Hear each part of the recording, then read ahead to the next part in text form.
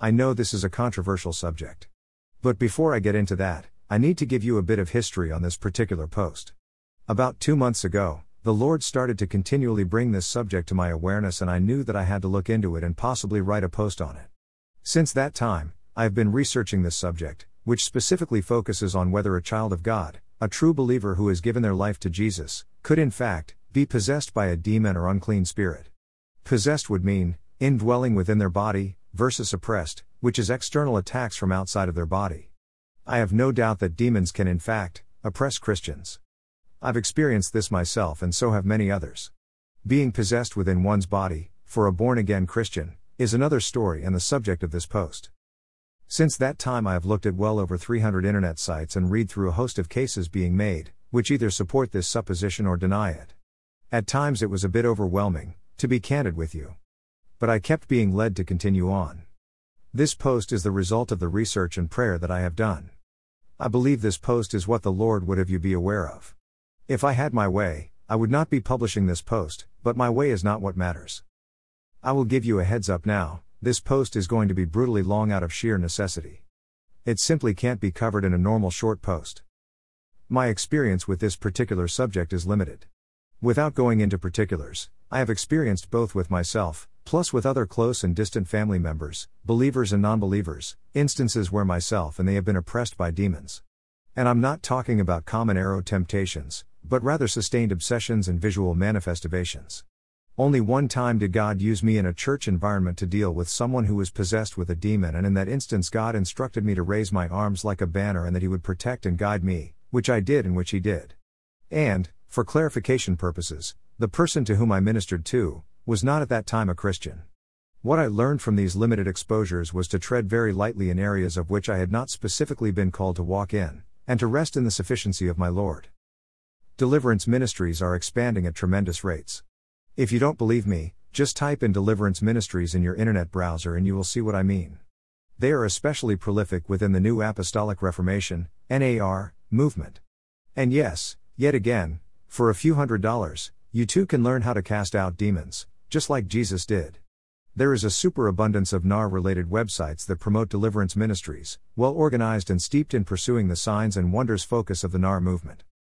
The fact that Jesus saw fit to specifically warn us about the reality of being able to perform some of these signs and wonders, did not, in and of itself, validate their acceptance into God's kingdom, as recorded in Matthew 7:21-23 NASB. Not everyone who says to me, Lord, Lord, will enter the kingdom of heaven, but the one who does the will of my Father who is in heaven will enter.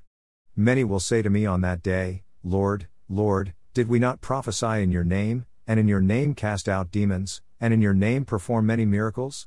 And then I will declare to them, I never knew you, leave me, you who practice lawlessness. Should give all Christians serious cause for concern with regard to following the will of God the Father versus our own determinations.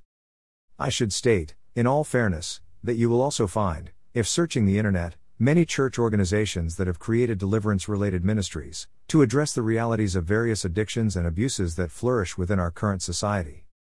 Even though this post is exceptionally long, it still cannot address the historical aspects of deliverance ministries, within many Protestant and in particular, Roman Catholic Church organizations. What I will be presenting is extracts from a detailed study authored by Dr. Robert Dean, whose credentials are provided below. The source link to his complete document is provided should you wish to read through the entirety of his presentation or have access to the sources that he quotes. I do highly recommend that you read the complete document that also contains many additional highly informative footnotes. There are two dangers associated with deliverance ministries. One is to become too absorbed or focused on the practices that some dictate and follow with regard to deliverance, and the second is not give this area the consideration that it deserves. In addition, there is also a dangerous tendency to create authenticating doctrines based on experience, versus basing it on Scripture. The following extract covers the most common Scripture-based assumptions, both pro and con, along with considerable amplifying scriptural information regarding translation from the Greek. Just so you know, the author refers to those who adhere to the supposition that believers can be possessed with a demon or proponents of this relatively new concept, as the advocates of neo-spiritual warfare, NSW, that the author utilizes throughout. Biblical examples of demon possession. Robert Dean Jr. earned a Th.M. from Dallas Theological Seminary, and studied in their doctorate, Th.D. program. He earned a D.Min. degree from Faith Evangelical Seminary. Dr. Dean is the pastor of West Houston Bible Church. Besides an international schedule as a conference speaker, and authoring several books and journal articles, he serves on the governing board of Chafer Theological Seminary. His email address is rdian@deanbible.org. His biblical studies website is www.denbible.org. Source document: https://www.academia.edu/10689292/demon_possession_and_the_Christian. 8 detailed accounts are provided in the scripture of Jesus casting out demons. 3 of these are here examined to understand what the Bible means by demon possession and the characteristics of demon possession. The Gadarene demoniac. After crossing the Sea of Galilee, Jesus and his disciples arrive in the region of Gadara. There he is met by a man who had demons. The text does not say the man was coming to Jesus for aid or for deliverance as both Koch and Unger claim. The verb pi alpha nu tau omega may indicate either a pleasant, Luke 17:12, or hostile meeting, Luke 14:31. In this context it indicates simply an encounter.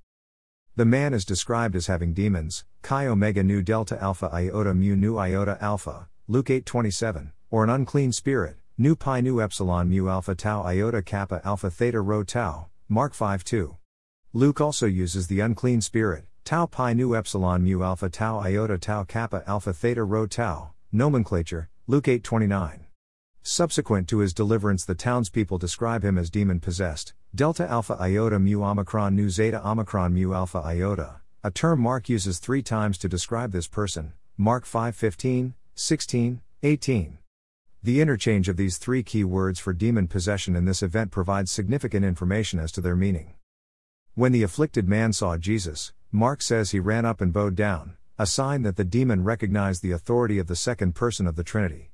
This is not an example of clairvoyance, as Koch maintains, because the demons who control the man's body know precisely who Jesus is.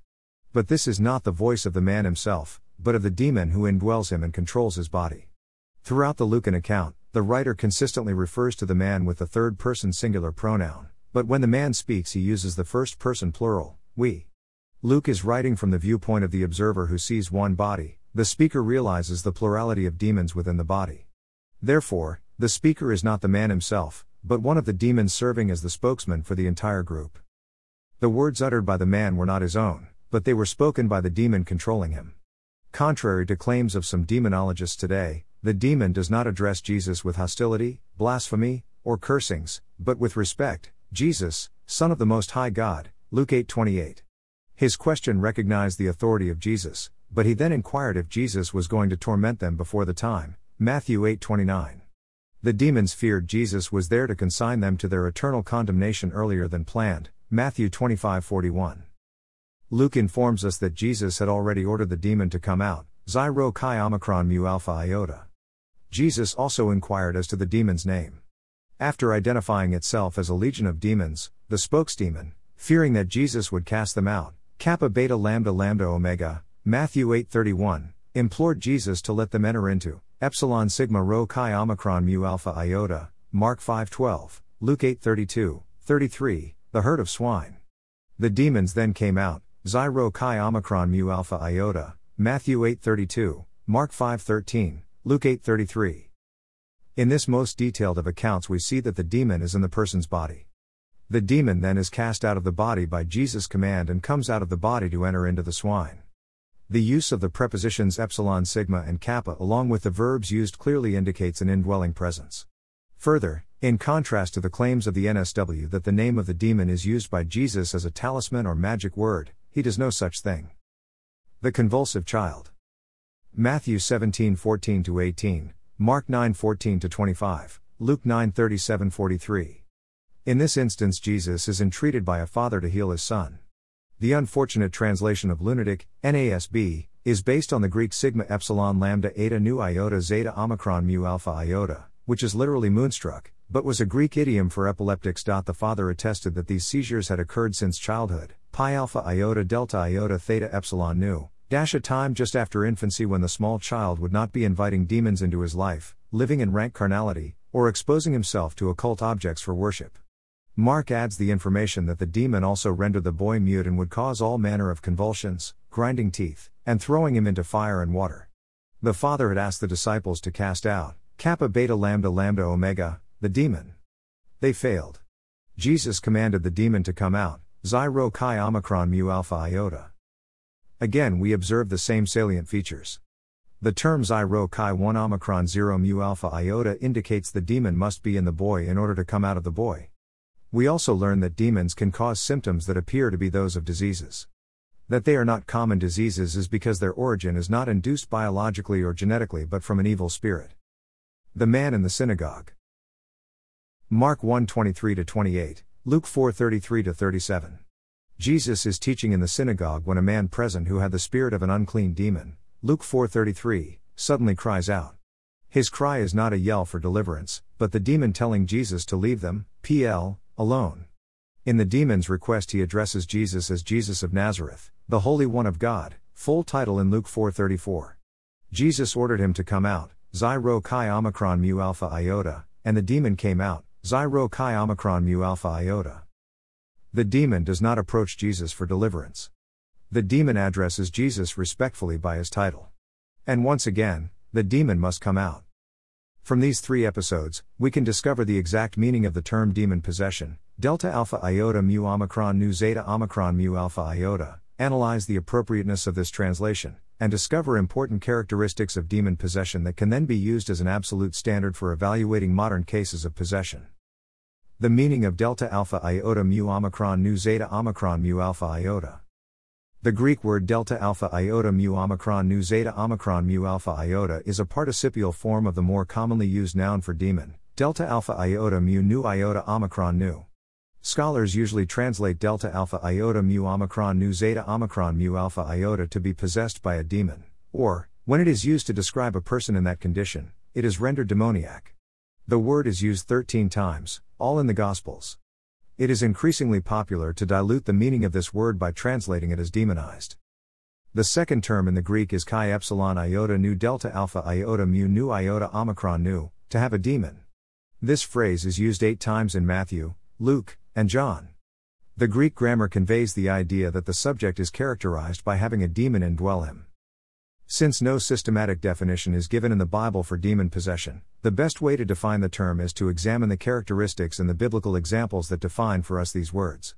From these two basic terms we see that someone demonized, Delta Alpha Iota Mu Omicron Nu Zeta Omicron Mu Alpha Iota, or who is said to have a demon, Chi Epsilon Iota Nu Delta Alpha Iota Mu Nu Iota Omicron Nu, is a person who has one or more demons dwelling within him. The demons have taken up residence inside the body, not inside the soul or spirit. Some writers seek to make a distinction. The demon indwells the soul but the spirit is indwelt by the Holy Spirit. Unfortunately, no biblical evidence for this exists. If our information about demon possession was limited to the term Delta Alpha Iota Mu Omicron Nu Zeta Omicron Mu Alpha Iota, then it might be legitimate to conclude that this is merely a generic term describing some sort of demon activity in relation to human beings. In fact, this is exemplified in an approach increasingly popular today. The claim is made that the idea of demon possession per se is not in the Greek of the New Testament. To be demonized means to be under the control of one or more demons. Demonization is not a matter of extremes, such as the either/or idea of being completely free or totally bound, it's a matter of degrees. Neo-spiritual warfare advocates claim that the English terms demon possession and demon influence are merely theological inventions that do not accurately reflect the original language of the Bible. All the Bible says, so the reasoning goes, is that people are demonized, acted upon to some degree by a demon. Unfortunately, this is not supported by linguistic evidence. The standard way of translating this Greek term as demon possession continues to be upheld by the latest lexicons. The lexical methodology of the NSW advocates commits the fallacy of defining a word based on its root meanings, or etymology, rather than on how the word is actually used and defined in context. Demonized and to have a demon are used in Scripture of only one extreme type of demonic activity, to have one or more demons take up residence inside the body of a person and exercise control by overriding the individual's volition in relation to their bodily functions. The person's soul, his identity, is still there, though suppressed.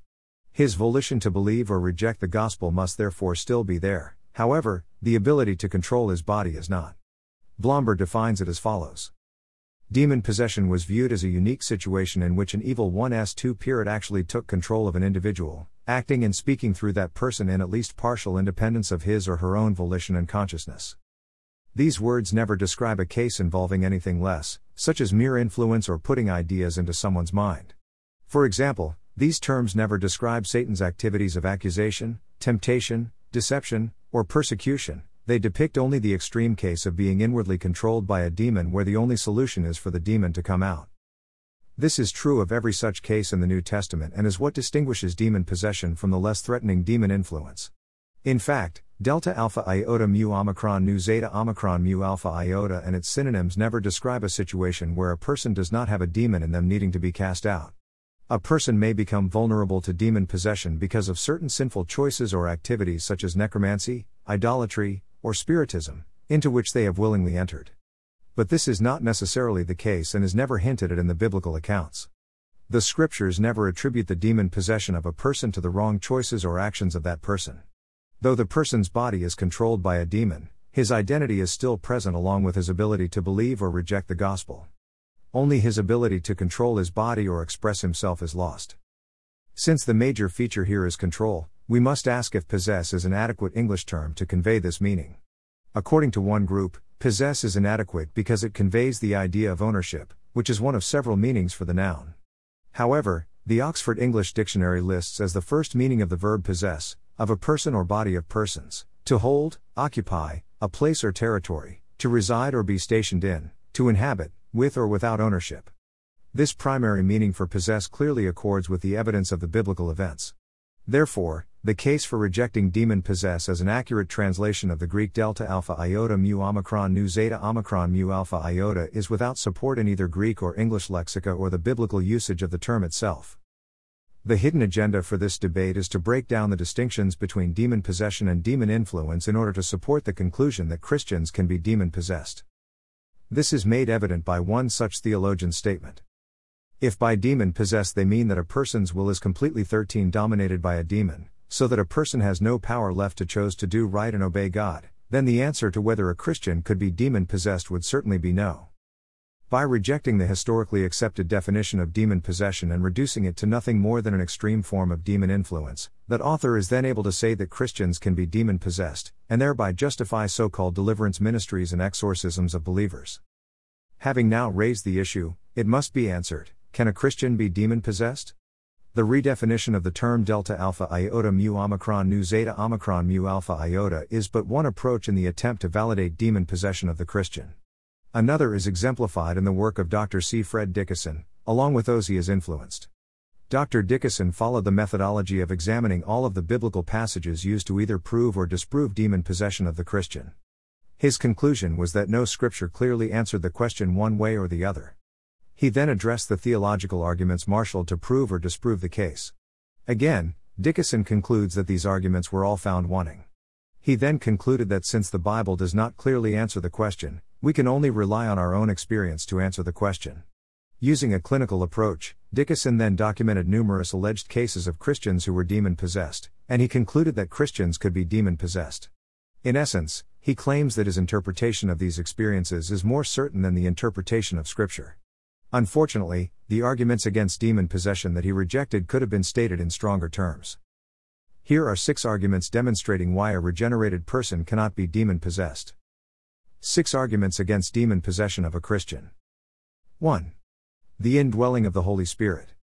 Every believer in the Lord Jesus Christ is indwelt by the Holy Spirit from the instant of salvation, 1 Corinthians 3:16, 6:19. This indwelling has positionally set the believer apart as a temple for the indwelling of the Trinity. 39 In addition, 1 John 4:4 reminds us that greater is he that is in you, than he that is in the world. Since God the Holy Spirit is stronger than any demonic being, including Satan himself, then no demon or evil spirit can enter. Some theologians attempt to refute this statement by stating that since a believer is a sinner and Christ indwells the sinner, this argument does not work. For they claim, if the power of sin can inhabit a Christian's body and exert such a significant influence that Paul could say it reigns, Romans 6:12-13, why do we suppose that another form of evil influence cannot dwell there? This ignores 2 vital realities. First, the believer's positional sanctification based on the imputation to him of Christ's perfect righteousness. Christ is able to indwell the believer because the house, the physical body, has been cleansed positionally. Second, the sin nature is not a personal entity and has had its power broken at the instant of salvation. The strength of this argument is often overlooked. The Greek word used for the temple of the believer's body is nu alpha sigma, naos, rather than epsilon rho nu, hieron. The significance is that the inner sanctum or holy place, naos, is the point of comparison rather than the entire temple complex, hieron.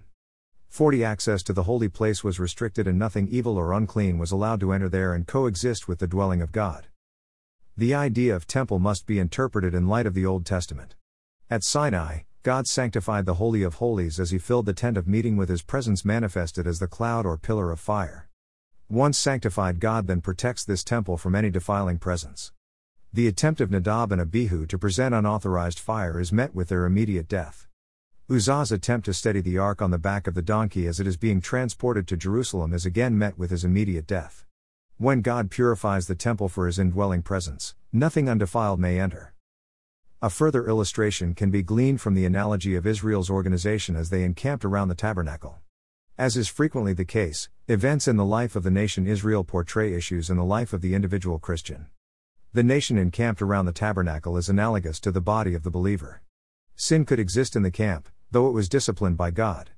The nation itself is indwelt by the glory of God who is in their midst. This is analogous to the indwelling of God the Holy Spirit inside the believer. But nothing defiled or evil could enter that temple. In the same way, the believer has been set apart as undefiled, a temple for the indwelling presence of God the Holy Spirit and God the Son. Nothing can defile that inner sanctum. No spirit can enter and desecrate that holy place. 2. Empty house. Jesus gives us a picture of demon possession in one of his dialogues with the Pharisees. In Matthew 12:28, 29, 43-45 Jesus pictures the possessed victim as a house in which demons dwell. Casting out the demons is analogous to throwing the inhabitants out of the house. Therefore, it is clear that demon possession includes evil/unclean spirits, another term for demons, indwelling an individual. This is further reinforced by the terms used to describe the moving in and eviction of demons from their captive. Both transitions are recorded in Mark 5:13, with the coming out, Xi Rho Chi Omicron Mu Alpha Iota, of the demons from their human hostage as they then entered into, Epsilon Sigma Rho Chi Omicron Mu Alpha Iota, the herd of swine. Mary Magdalene is described in Luke 8:2 as the woman from whom 7 demons had gone out, Xi Rho Chi Omicron Mu Alpha Iota. These precise terms provide clarity for the meaning of Delta Alpha Iota Mu Omicron Nu Zeta Omicron Mu Alpha Iota, making it indisputable that the word means nothing less than the indwelling of a demon in the body of a human host. These first two arguments work together. Since the Holy Spirit lives in the material house of a believer, then every time a demon knocks at the door, the Holy Spirit answers. Since God the Holy Spirit is stronger than any demonic being, including Satan himself, then no demon or evil spirit could enter. It's that simple. God is greater than Satan, and thus he protects his children. 3. Intercession of Jesus. Several other New Testament passages indicate that Christ's victory over Satan and the demonic was so extensive and his power so vast that it totally protects believers from the evil one. First, Jesus prayed in his great high priestly prayer that the Father keep them, Christians, from the evil one, John 17:15. But what exactly did he mean, keep from? As one writer notes, if this is a prayer to protect believers from simple influence or temptation, then it was a vacuous prayer that was never answered. Such would not be in harmony with the intercessory power of the second person of the Trinity. Jesus must have some event much more extreme in mind that the believer is to be kept from. The preposition kappa here is used to indicate severance or separation. Whatever else our Lord intended, this would exclude the invasion of a child of God's body by unholy demons. Since we know the Father has heard and is fulfilling Christ's request, this must at least include protection of all believers, obedient and disobedient, from demon possession. 4. Kept from harm. The Apostle John later wrote that each believer is kept by God and that the evil one does not touch him, 1 John 5:18. The context of 1 John 5:18-19 reflects the Lord's intercessory prayer in John 17, in v. 19 he also refers to the believer living in the world, in the very power sphere of the devil.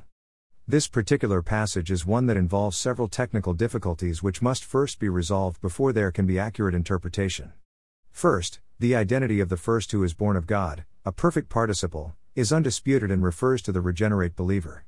Second, the identity of the second who was born of God, an aorist passive participle, is debated. Some argue that the shift in tenses indicates a shift in reference, so that the second participle refers to the Lord Jesus Christ. Thus the verse would be translated, "We know that no regenerate believer sins, but Jesus Christ, the one who was born of God keeps him." This would again indicate that our Lord keeps and protects us from demon possession. However, those who want to say Christians can be demon possessed reject this interpretation. Though we agree that the above is the best interpretation, for the sake of argument, we will assume the alternate position. This raises the second difficulty with this passage. The object of the verb keeps is him in some ancient manuscripts but not in many of them. An alternate reading found in the majority text might be understood to mean himself. Those who believe Christians can be demon-possessed attempt to avoid the implication of this passage by rejecting the standard reading of the Greek text in favor of the majority text alternate reading. But even if we grant for argument's sake that this is the correct reading and interpretation of the text, it nevertheless still supports the view that a believer cannot be demon-possessed. Majority text advocate Zane Hodges, who follows the same alternate reading Dickinson suggests, concludes that the passage still means that believers are not demon-possessed. John thus affirmed that the one who has been born of God keeps himself. There is no word for safe in the original. This restates the truth of 1 John 3-9 in a slightly different form. A believer's new man, or new self, Ephesians 4:24, Colossians 3:10, is fundamentally impervious to sin and hence the evil one, cf. 1 John 2:13-14, 3:12, Satan, does not touch him. It is not the textually disputed phrase that clinches the argument against demon possession of the believer, it is the verb in the final clause. The Greek pi tau omega in the middle voice means to touch, take hold of, or hold. This word indicates touch with intent to harm, which means that Satan cannot touch nor do any serious damage to the believer. Since this would include, at the least, indwelling by an unclean spirit, the Christian is clearly protected from demon possession. The final clause, "the evil one does not touch him," is not conditioned upon the previous clause but is an additional reality. It is hard to imagine how a believer could be demon possessed but also be said to have not been touched by the evil one. Certainly, this passage would add weight to the teaching that believers cannot be demon possessed. 5. Protected from the evil one. Paul declared in 2 Thessalonians 3:3 that the Lord is faithful, and he will strengthen and protect you from the evil one. The Greek preposition pi translated from here is different from the previous passages. Here the preposition has the idea of kept away from something, and when in combination with the verb to guard, means to protect something so that it is not lost or damaged. This protection is based upon the Lord's faithfulness, not man's. Nothing in the context indicates it only applies to believers who are walking in obedience. To assume that is to presume one's interpretation to predetermine the conclusion. It is no wonder some writers believe the scripture unclear on the matter. It is hard to believe that our faithful Lord's protection would allow one of his children to become demon-possessed. It does not make sense in the light of scripture. Why then do some assert that believers can be open to some form of demonic possession? 6. Argument from sufficiency and silence. The fact that the Trinity indwells and protects the believer should be reason enough for anyone to conclude that Christians cannot be demon-possessed. Furthermore, when this fantastic truth is combined with the reality that demon possession is not even mentioned as something believers should be concerned about after the resurrection of Christ and the coming of the Holy Spirit on the day of Pentecost, then it should remove any doubt that might still be lingering. The burden of proof lies with those who believe that Christians can be demon-possessed, since the scriptures do not support that point of view. Valid proof must flow from the scriptures, not from experience. NSW advocates to enormous lengths in their tapes and books to show from their case studies that the Christians they counseled were under such great demonic bondage that only a diagnosis of demon possession accounts for their symptoms. This is anecdotal theology, not exegetically sound, biblical theology. Often the believer is pictured as having tried all the techniques of the Christian life as found in the New Testament, but without success in dealing with his or her problem. The point which is often emphasized is that if the person had not realized that he was demon-possessed and been delivered, he would never acquire the means to overcome his problem by applying the God-given principles found in the Bible. But if Christians can be possessed, then why do the New Testament epistles, letters written specifically to teach believers how to live a mature Christian life until the return of Christ, not warn us that believers can be demon-possessed, or command us to cast out demons from Christians, or tell us how to otherwise deal with this problem? It is unthinkable that a subject as important as this one would not be dealt with in the epistles. If Scripture is foggy as to whether Christians can be demon-possessed, as is claimed, then it certainly cannot be clear as to how to deal with Christians who are demon-possessed. Conversely, if the epistles gave instructions on how to cast out demons, then it would be clear that Christians could be demon-possessed. Therefore, since there are no instructions for dealing with demon-possessed Christians in the New Testament, and assuming believers can be demon-possessed, then once again it is back to experience and trial and error as our teacher for functioning in this area. To those who suggest that this argument is based on the silence of Scripture, it seems that such silence speaks volumes.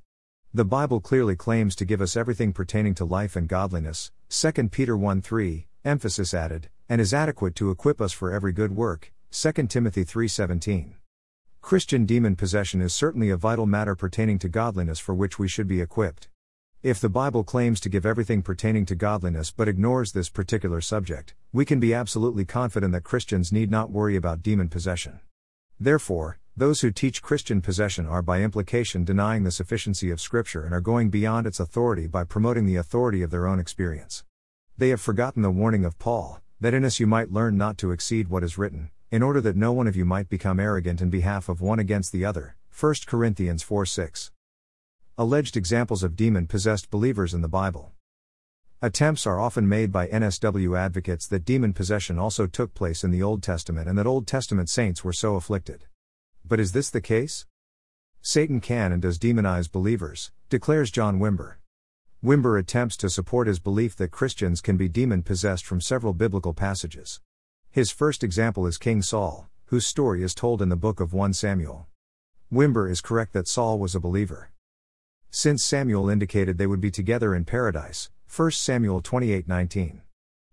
However, Wimber wrongly equates the fact that Saul was tormented, 16:14, with demon possession. For several reasons, this could not have been a true case of demon possession. 1. The evil spirit is said to have been sent from God, not Satan, 16:14. 2. The evil spirit would leave when David played his harp, 16:23, and no demon is said in Scripture to depart at the playing of music. Instead, demons are cast out in the name of the Lord. 3. Saul later repented of his sin, 26:21. The New Testament presents a demon-possessed person as a victim who needs freedom, not repentance. 4. The Hebrew prepositions clarify that the evil spirit would come upon, 1 him, and depart from upon him, Saul, or 2 Samuel 16:16, 23, it is never said to have entered into, Saul, as would be expected if demon possession was the intended idea. We saw earlier that the language of demon possession is that of entering into and exiting out of a person, not coming upon. The description in this passage is consistent with an external attack that does happen to believers. Finally, since the case of King Saul is considered the strongest candidate for demon possession in the Old Testament, it follows that there are no genuine cases of demon possession recorded in the Old Testament. Luke 13:16 is another verse sometimes cited as supporting demon possession of a believer. In this case, Jesus called a woman who had been demon-possessed for 18 years a daughter of Abraham. Some suggest that this means she was a believer. However, the term daughter of Abraham is a nationalist term for a female citizen of Israel and is never used to indicate a person's salvation. Many Israelites were believers, but most were not. Nothing in the text indicates whether she was at that time a believer. A third suggestion is that Judas was a believer because he was one of the 12 disciples. There is no question that Judas was demon-possessed. John 13:27 uses clear demon possession language, cf. Luke 8:30, in describing the fact that Satan then entered, epsilon sigma rho chi omicron mu alpha iota, into him, Judas. It should be equally clear, however, that Judas was not a believer.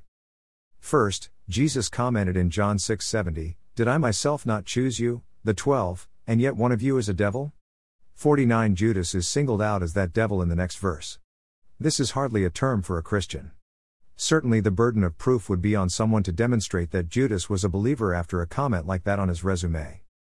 Second, Jesus tells the 12 in the upper room that all the 12 disciples were clean except Judas, John 13:10-11.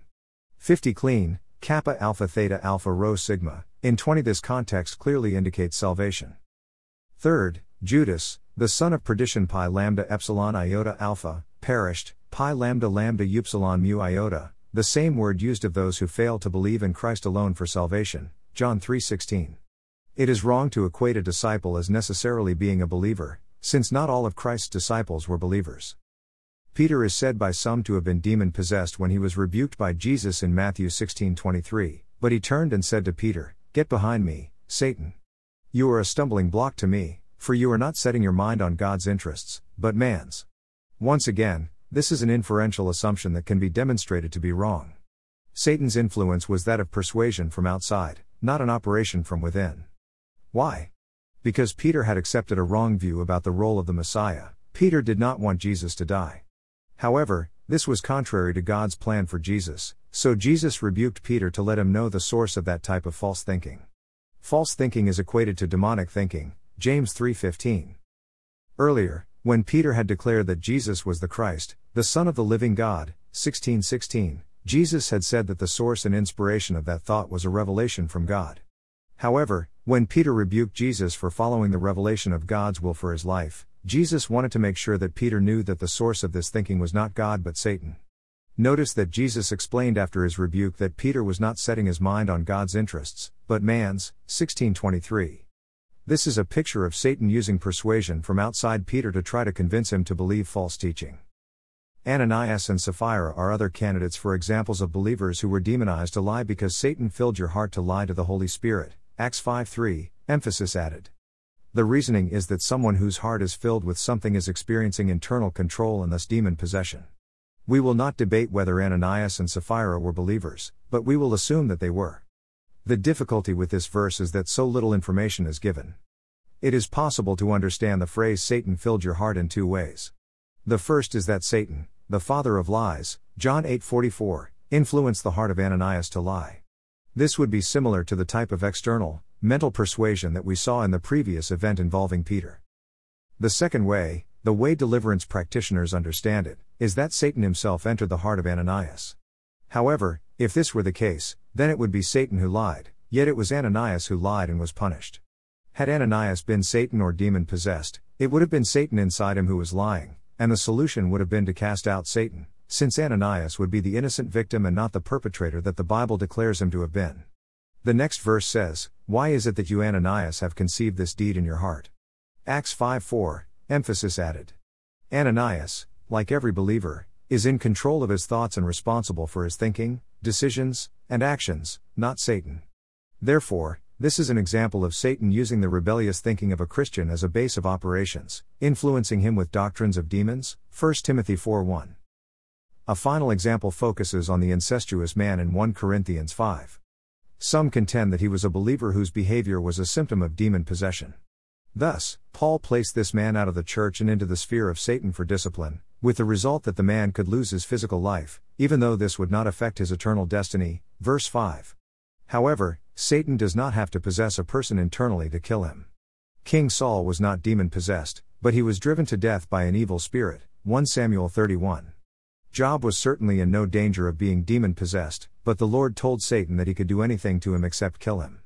Paul was given a thorn in the flesh to buffet him, a demonic messenger, called in gamma gamma epsilon lambda omicron sigma from Satan, 2 Corinthians 12:7, yet he was not demon-possessed. The Apostles and the demonic.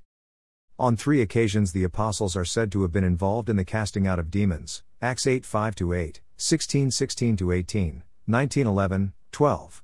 None of these passages involves a debate over whether those delivered were Christians, all would agree that they were not. The significance of these events is as signs that the apostles had the authority from their risen head, Christ, to act and speak on his behalf, as was demonstrated by the fact that they had authority over Satan like their master. Once the foundation of the church had been laid by the apostles, Ephesians 2:20, and the boundary and nature of the gospel message established, the norm for dealing with demon-possessed unbelievers had become the preaching of the gospel. Upon belief in Christ as Savior, an unbeliever is delivered not only from his sin but also from any demon possession that might have afflicted him. So the proper biblical way to deliver an unbeliever from demons is to preach the gospel to him. It does not benefit the victim for someone to cast out demons, if possible, only to have him remain in his unsaved condition.